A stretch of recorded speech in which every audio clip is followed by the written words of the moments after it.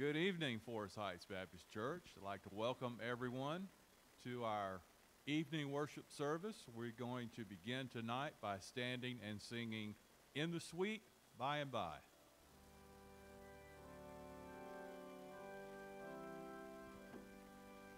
There's a land that is fairer than day, and by faith we can see it afar. For the Father waits over the way to prepare us a dwelling place there. In the sweet by and by, we shall meet on that beautiful shore. In the sweet by and by, we shall meet on that beautiful shore. We shall sing on that beautiful shore the melodious songs of the blessed, and our spirit shall sorrow no more.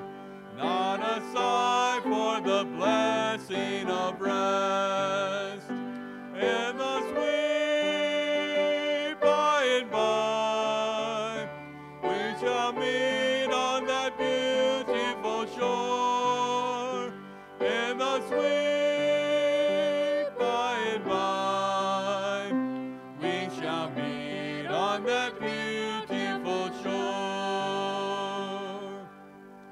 To our bountiful Father above, we will offer our tribute of praise for the glorious gift of His love and the blessings that hallow our days. And the sweet by and by, we shall meet on that beautiful shore. In the sweet by and by, we shall meet on that beautiful shore. Thank you. You can be seated.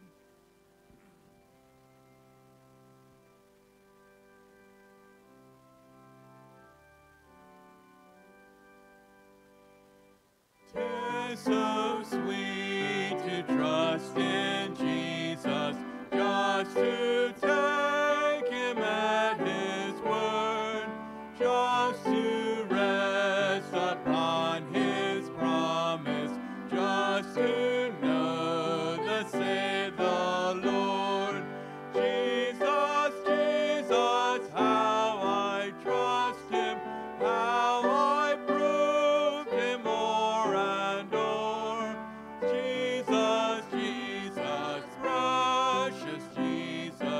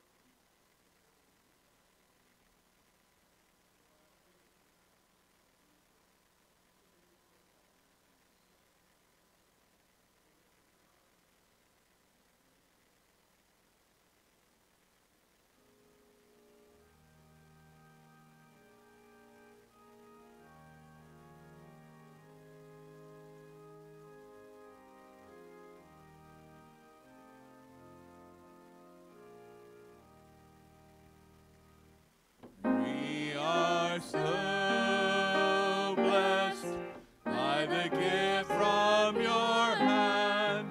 I just can't understand why you've loved us so much. We are so blessed. We just can't find a way or the words that can say thank you, Lord, for your touch. When we're empty, you fill us till we overflow. When we're hungry, you feed us and cause us to know we are so blessed. Take what we have to bring, take it all, everything. Lord, we love you so much. As we conclude our praise service, let's all stand as we sing God of Grace.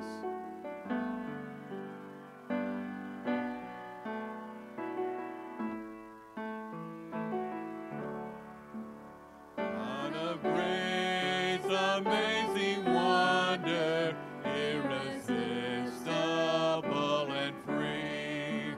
Oh, the miracle of mercy, Jesus reaches down to me. God of grace, I stand in wonder as my God restores my soul. His own blood has paid my ransom, awesome cost to make me whole.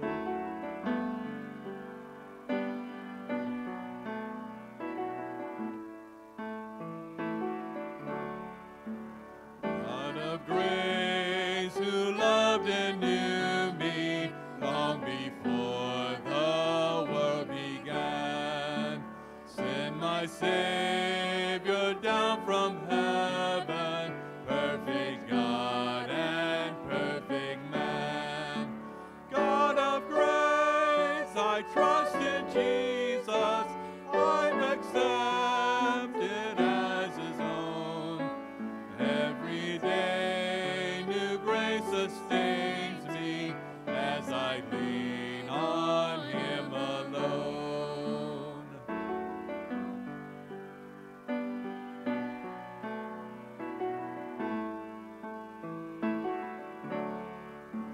God of grace, I stand astounded, cleansed, forgiven, and secure.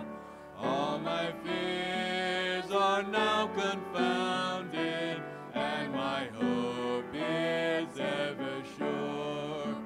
God of grace, now crowned in glory, One day I'll see your face. and forever I'll adore you in your everlasting grace. Thank you.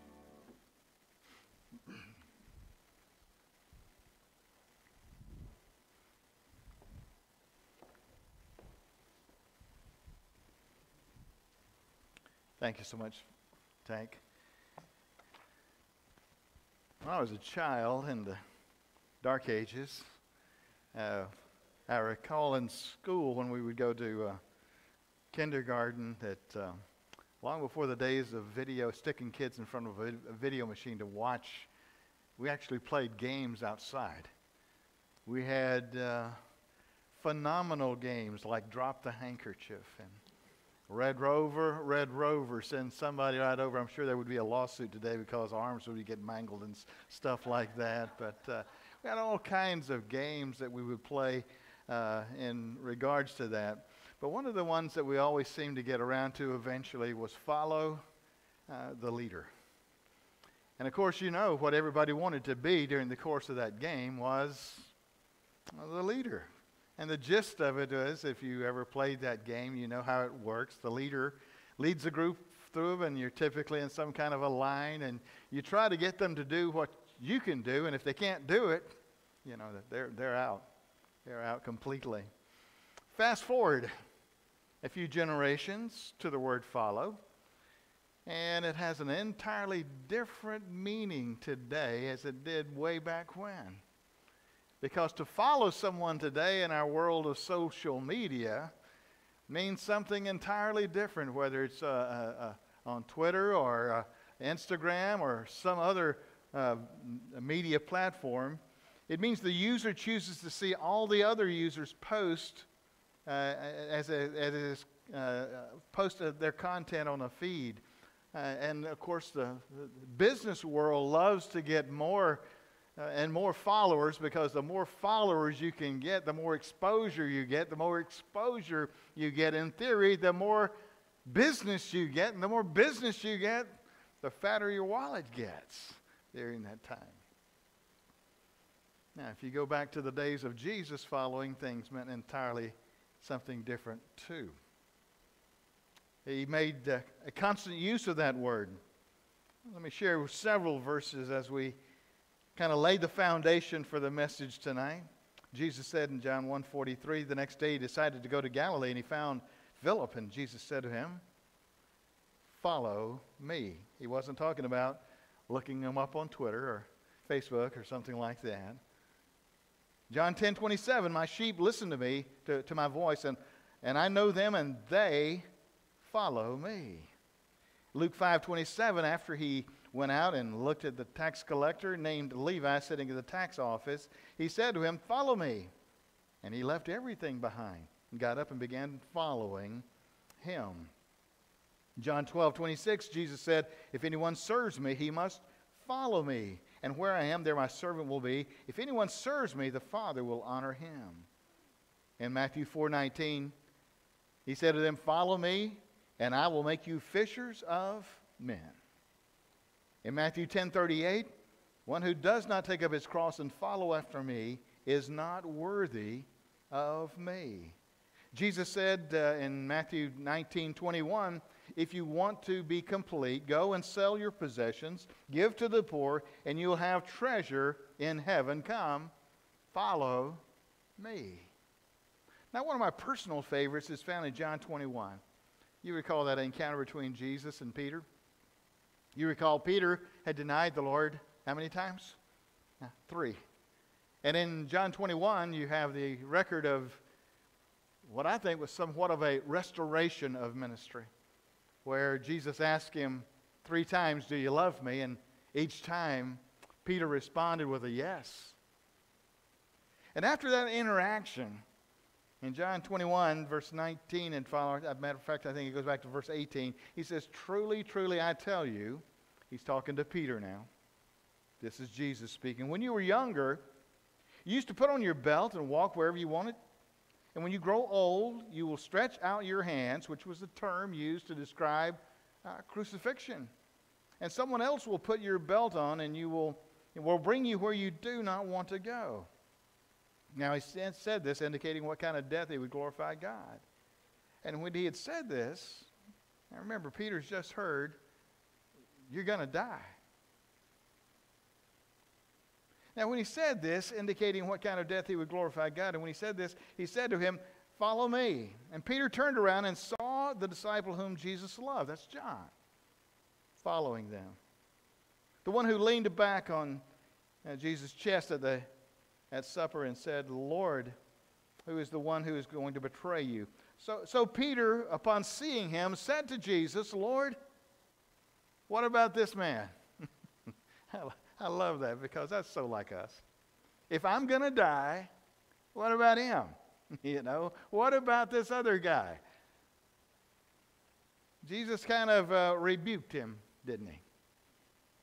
He says, "If I want him to remain until I come, what is that to you? You follow me." That brings us to the verse we're going to focus on tonight. It's a single verse, one that you are no doubt probably very familiar with, Luke 9:23, where Jesus said, "If anyone wants to come after me, he must deny himself, take up his cross daily, and follow me." These words come on the heels of 2 questions that Jesus had posed to them. The first question was this: who do people say that I am? Well, the response to that was John the Baptist. Others say Elijah, but others, one of the prophets who's risen. The second question he posed to him was this: who do you say that I am? He says, the Christ of God. And it was on the heels of those two questions that Jesus sets forth what are the requirements, really, the prerequisites for being a disciple of His. If you want to be a follower of the Christ of God, if you want to follow the leader, here are the three things he said. To follow Christ requires a change of control. A change of control. He said you must deny yourself. The default setting in any person's life, as far as control is concerned, is self. Self. Unless something is done to unseat self, he's in the driver's seat from day one. From the time you start squalling as a baby, saying, listen, I don't care what you guys are doing, don't care what time of night it is, I'm going to wake you up and let you know I'm the one in charge here. It's the default setting. I want to do it my way. Concerned about my interest, indulge in the things I have an appetite for and nothing else. Jesus knew that unless the control mechanism was changed first, the rest of this stuff is fruitless. You've got to refuse self and renounce self. Denying anything that would prevent you from completing your commitment to Christ is the idea. Denying everything that is rooted in the old life. In 1 John chapter 2, verse 16, he describes those things as the lust of the flesh, the lust of the eyes, and the pride of life. We deny those things that seek to control our lives, and we brutally set aside pride and fear and all of the rights of the old self that it demands. In a book entitled Deep Discipleship, How the Church Can Make Whole Disciples of Jesus, the author says one of the greatest challenges facing churches today is discipleship that centers around the autonomous self. He goes on to say people's interest in spirituality is not waning, but the kind of spirituality people are increasingly interested in is a spirituality that's focused upon self. He said the contemporary culture's mantra is this: self. And being true to oneself is a person's highest good. Have you heard that somewhere before? Be true to yourself. The book goes on to say salvation, according to this self-centered discipleship, is not found in knowing God, but in knowing self. We're being told everywhere that the antidote to our stress, the antidote to our anxiety, the antidote to our confusion is simply finding ourself. But according to Jesus, discipleship is not about self-actualization or self-preservation, but about self-denial. Discipleship is not the pursuit of self that transforms our view of God, but a pursuit of God that transforms our view of self. And I think that's well said. Well, how do we deny self in this world, in this body, in this life that we live today? The first thing is we've got to relinquish control. We're no longer guided by self in our decision-making process. We ask the question, what is it that God would have me do? Now guided by the Savior and His agenda, not by our own, we've got to relinquish control. Now my dad, to my best of my knowledge, was not a believer. And I recall having a conversation with him one time as we were preparing to go overseas to the mission field. I was a young 32 years of age at that time, and my daddy was a businessman, a highly respected man in the community there in Dawson where I grew up. And I remember trying to share spiritual things with my father. And I remember telling him that when we got ready to go on the other side of the world, literally 12 time zones away, I said, God is leading me there. His question to me was, how much are you going to be making over there? He had no clue. I told him we're going to be making $13,000 a year. He said, each? I said, no. That's the price of a missionary couple going. He said, well, you're making 4 or 5 times that much as a pastor. He says, I do not understand anybody that does not make their decisions based upon money. And that was as true as his gut feeling as he could have. But when you follow Christ, you've got to relinquish control. What doesn't seem to make sense to the world makes perfect sense in God. We've got to rethink our consumption. No longer are we consuming the desires of the flesh. Now we're consuming the things of the Spirit. We've got to realign our conduct. No longer is our conduct characterized by selfishness, but now it's characterized by selflessness. We've got to realize our crucifixion. No longer is crucifixion something that happened 2,000 years ago exclusively to Christ. Paul captured it in Galatians 2:20. I am crucified with Christ. No longer I live, but Christ lives in me. And the life I live now in the flesh, I live by faith in the Son of God who loved me and delivered himself up for me.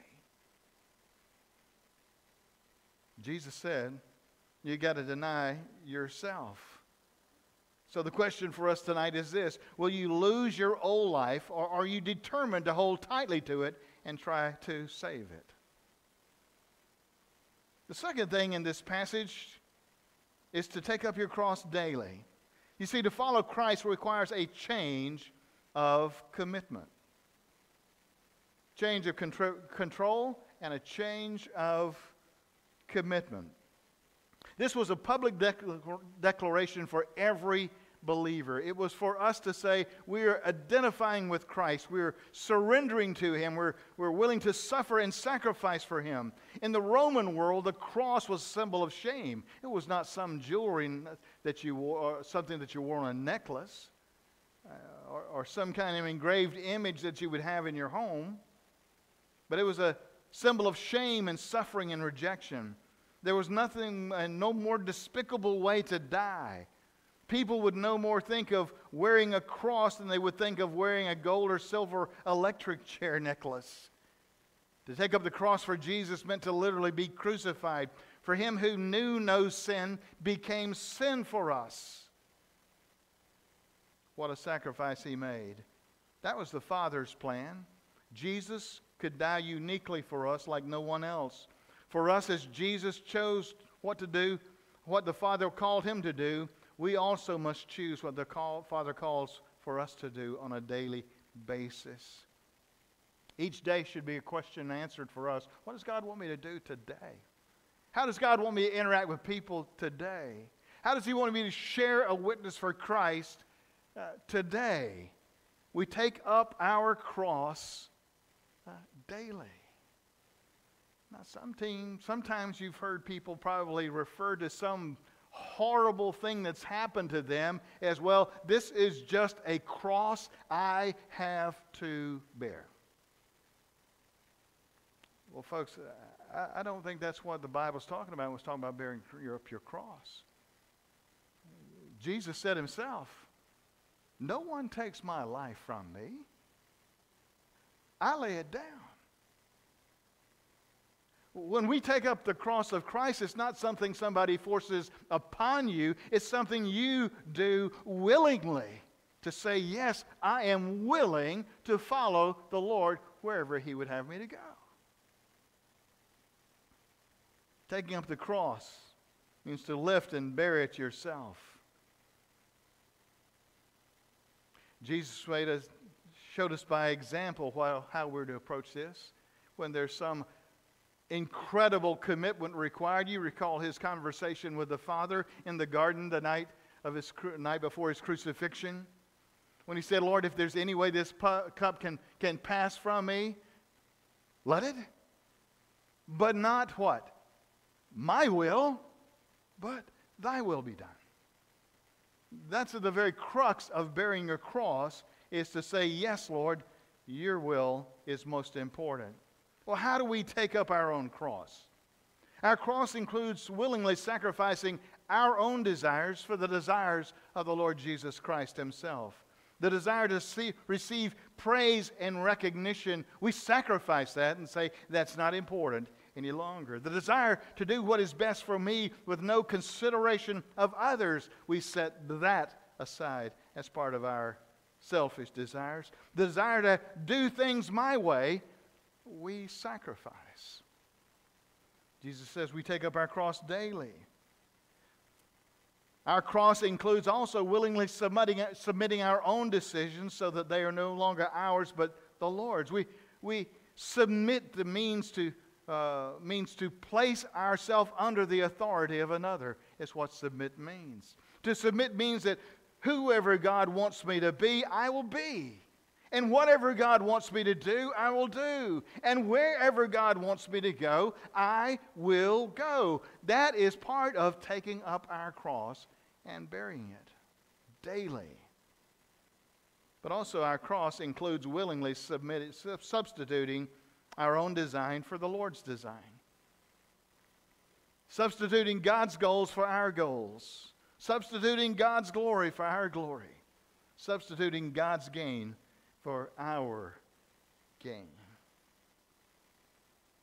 The third thing that we learn out of this verse of Scripture, deny yourself, take up your cross daily, and follow me, is to follow Christ requires a change of course. You see, it's my opinion that too many believers today are content with simply being listeners of God and not followers of God. There's a distinction between the two, you know. We just had our granddaughter, who is 5 years old, with us for the weekend. There's a difference in listening and hearing. I have learned with my 5-year-old granddaughter, who has a pretty strong will in and of herself. I learned very carefully that whatever I want her to do, I will tell her to do the opposite. And it works pretty good. It works pretty good. Sometimes I think that's the tactic God needs to use with us. Tell us, listen, it's a horrible thing to do such and such, and all the time what He really wants us to do is to do it. But too many times we are listeners of God, not followers of God. Jesus desires a close relationship. He said, follow me. Don't follow a religion. Don't follow the Ten Commandments. Don't follow those things. Follow me. Following is a consistent and constant practice. The Greek classical use of the word follow means to follow a path. It's used of a soldier following his commander, or following the laws of the land. Figuratively, it is following advice someone gives, to adjust to the opinion of another. Constant obedience in thought, word, and deed. This is a long and continuous action to follow.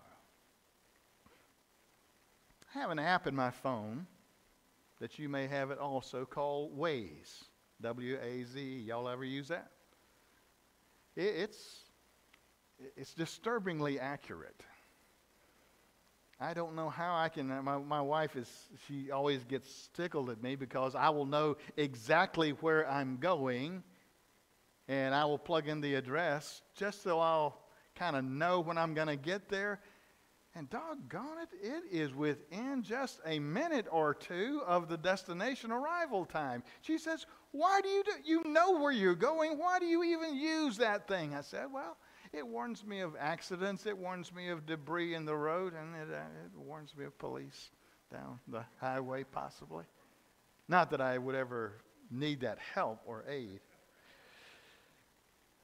I was rather skeptical when I first started using that little device. I was down in Atlanta. I will never forget it. I was going. I knew exactly where I was going, but I was just kind of playing with this Waze device and this app on my phone. And I knew where I was going. I was going down I-20, cutting across Atlanta there, and I knew my destination. I knew what exit I needed to get off at, but it was telling me to get off a different way. I'm thinking, this stupid thing, it does not know what it's talking about. I know the way to go. This thing does not. And about a quarter mile past the exit, I see taillights everywhere. And what would have been a simple solution by following the directions would have been very, very easy to do. So I decided to use that Waze illustration in a sermon not too very many months ago. And my wife happened to be in the service when I was preaching that.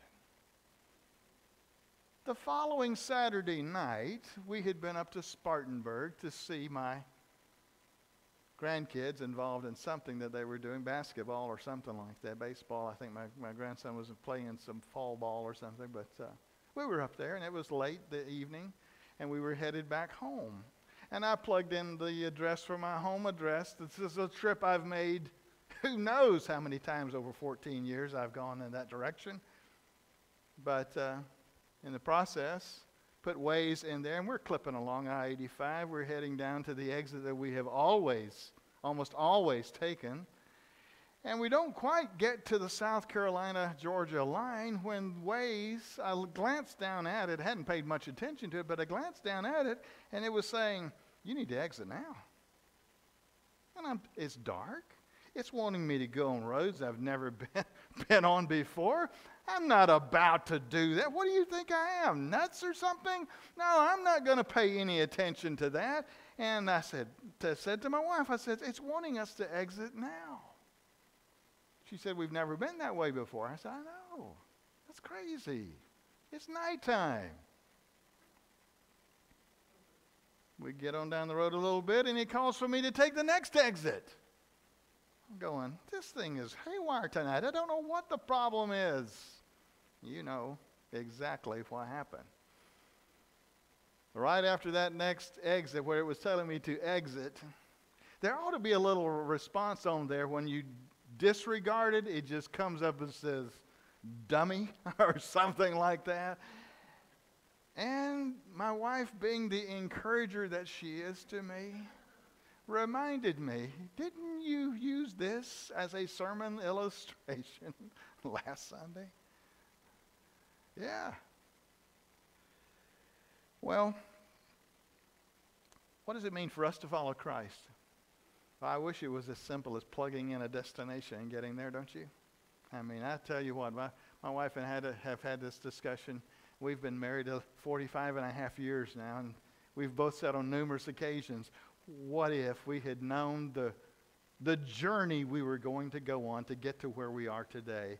We would have bailed out probably sometime way, way back in the process. But by God's grace, He gives you the grace for every step of the way. Following includes constant communication with God. We speak to God in prayer. God speaks to us through His Word. We're guided by the indwelling presence of the Holy Spirit. Folks, in order to hear from God, you've got to be able to recognize His voice.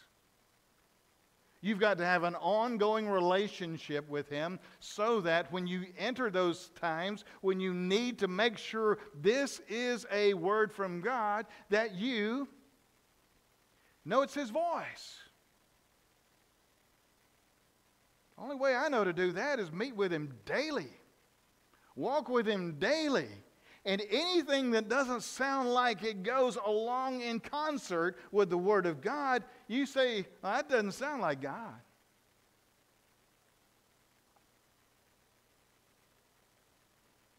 A number of years ago, I came home one day for lunch, and when I came home for lunch that particular day, this was long before the days of everybody having cell phones. We had this thing called an answering machine. Y'all remember those?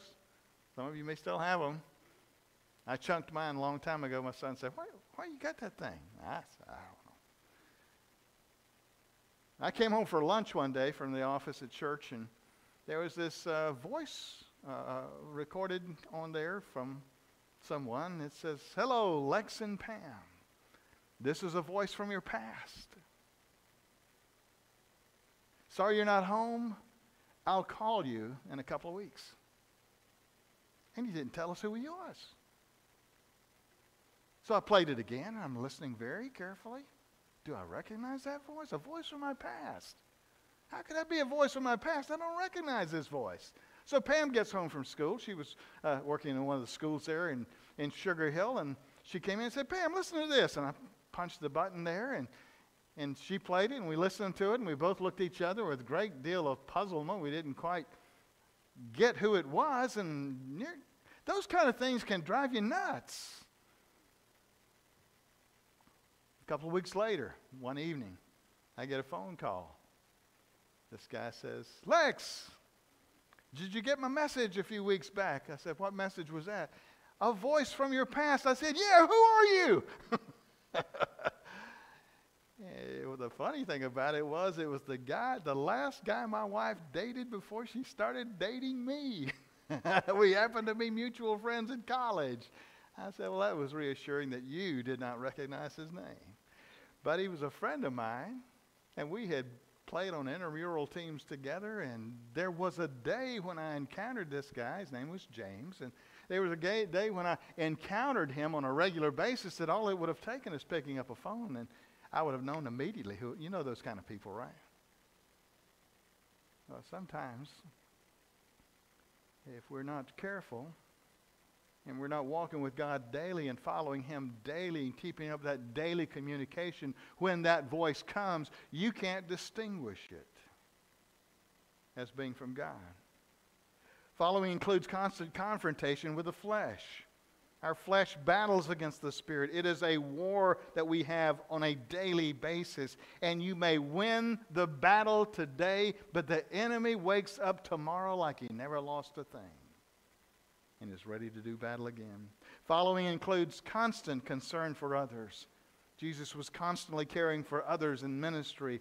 If we are to follow Him, we must have the same heart that Jesus has. The things that breaks His heart ought to break our hearts. The people that He's concerned for in His heart ought to be the people that we're concerned for in our heart. And following Jesus includes constant conformity to Christ. When we fail to follow Christ, we're conforming to this world. When we faithfully follow Christ, we're conforming to His will. Each person's life is a reflection of the decisions and choices they've made along the way. Each choice or decision to follow or not follow sends us in a direction and a path toward a destination. If a person makes the decision to go to college, certain things are required in order to make that decision come true. If a person makes the decision to be a teacher, there are certain requirements involved. If a person decides to be a lawyer, there's certain things required. If you're going to be a plumber or an electrician, there's certain requirements in order to wear that thing and that badge, and that requirement is a prerequisite. Regardless of the path selected, there are certain things required, and if you choose to come after Christ, there are certain things that are required of us. And that is to die ourselves, take up our cross daily, and follow Him. I am a strong proponent of, I worked for John Maxwell for about a year back in the early 2000s. John Maxwell is a leader guru, and one of the phrases that he has probably borrowed from somebody, but he certainly popularized it, is that everything rises and falls on leadership. Everything rises and falls on leadership. Now, Jesus is the head of the church. We all understand that. And in our position, as you start looking for a pastor, it's not just his leadership, but you need to ask the question, who's leading the leader? Is he following the Lord? And if so, you can have confidence in following Him. So tonight, I just challenge you as you begin to consider, start thinking and praying, as I already have been, who the next pastor for this church is going to be. I'm praying it's going to be somebody that follows Christ. You say, well, it's a pastor. Do not assume.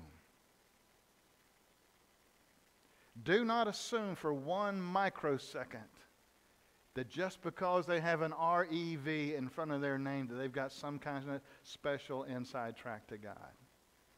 Just because they got a PhD from a seminary or a THD from a seminary makes no gains as far as status before God. Understand that. I remember one of the most earth-shattering moments in my life came about 25 years ago. Matter of fact, Mike Purdy and I we graduated from New Orleans Seminary in the same year for our doctorate. I didn't know him. He didn't know me. I did my study here in the Atlanta branch. But he sent me a copy this week of the Christian Index that had my picture in it but didn't have his. It had his name, but it didn't have him. But I remember walking across the stage after many years of hard work and getting that degree, and I walked down the stage, and it was like no hallelujah chorus was taking place. No special insight or revelation took place. I was a sinner saved by grace. That the only way I could stand before God is not with some kind of earned diploma that I would have, but the only thing that I have that gives me status in His eyes is the shed blood of Jesus, that I need applied to my life every day. Okay? So when you're searching for a pastor, don't ever assume anything about him. You let him tell you about his relationship with Christ, because that is the most important entity that he can have as part of his life. Is he following Christ daily? Let's go to the Lord in prayer. Father, I thank you for this day. Thank you that you have given us such clarity on what we are to do. It is very simple. It is so very simple, but it is not easy. The simplicity of following you, being obedient to you. Humbly before you we come tonight, Father. On my very worst day as a believer, I am a sinner saved by grace through faith in Jesus Christ. And on my very best day as a believer, I am a sinner saved by grace through faith in Jesus Christ. Without him, I have no hope. Without a pastor following you, he has no hope. So, Father, tonight, let this very familiar verse penetrate our hearts in such a way that you would gain glory from it. You would get our attention and help us to realize it's not just the pastor's responsibility to deny himself, take up his cross, and follow me. It's every believer's responsibility. So, Lord, let us be found faithful as we seek to serve you. In Jesus' name, amen. We're fixing to sing a hymn of invitation. If you would, respond to God's call on your heart right now. Let's all stand.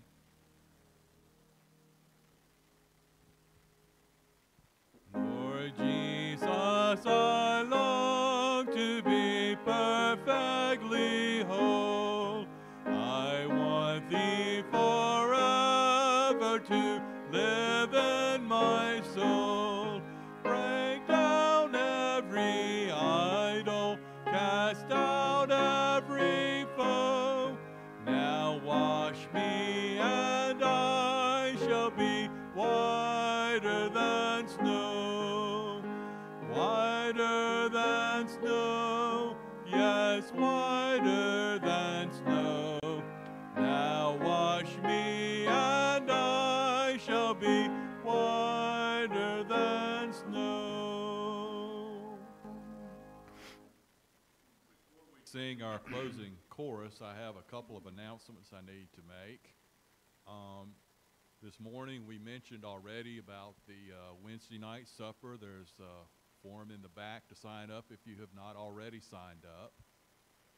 Haley mentioned Operation Christmas Child. We're collecting winter items, socks, hats, gloves, scarves. Thank you. In addition to that, several people have come to the church and have asked us in regards to the gift that was given to Mike and Debbie last week, how they could contribute to that. And as a deacon body, we discussed having a love offering during the month of February where members can contribute back towards that. Now, my understanding is that we will have some love offering envelopes in the back of the chairs next Sunday. Is that true, Stephen? He's nodding yes. Okay. Is there any other announcements that I may have left out? Okay, well, let's sing our closing chorus.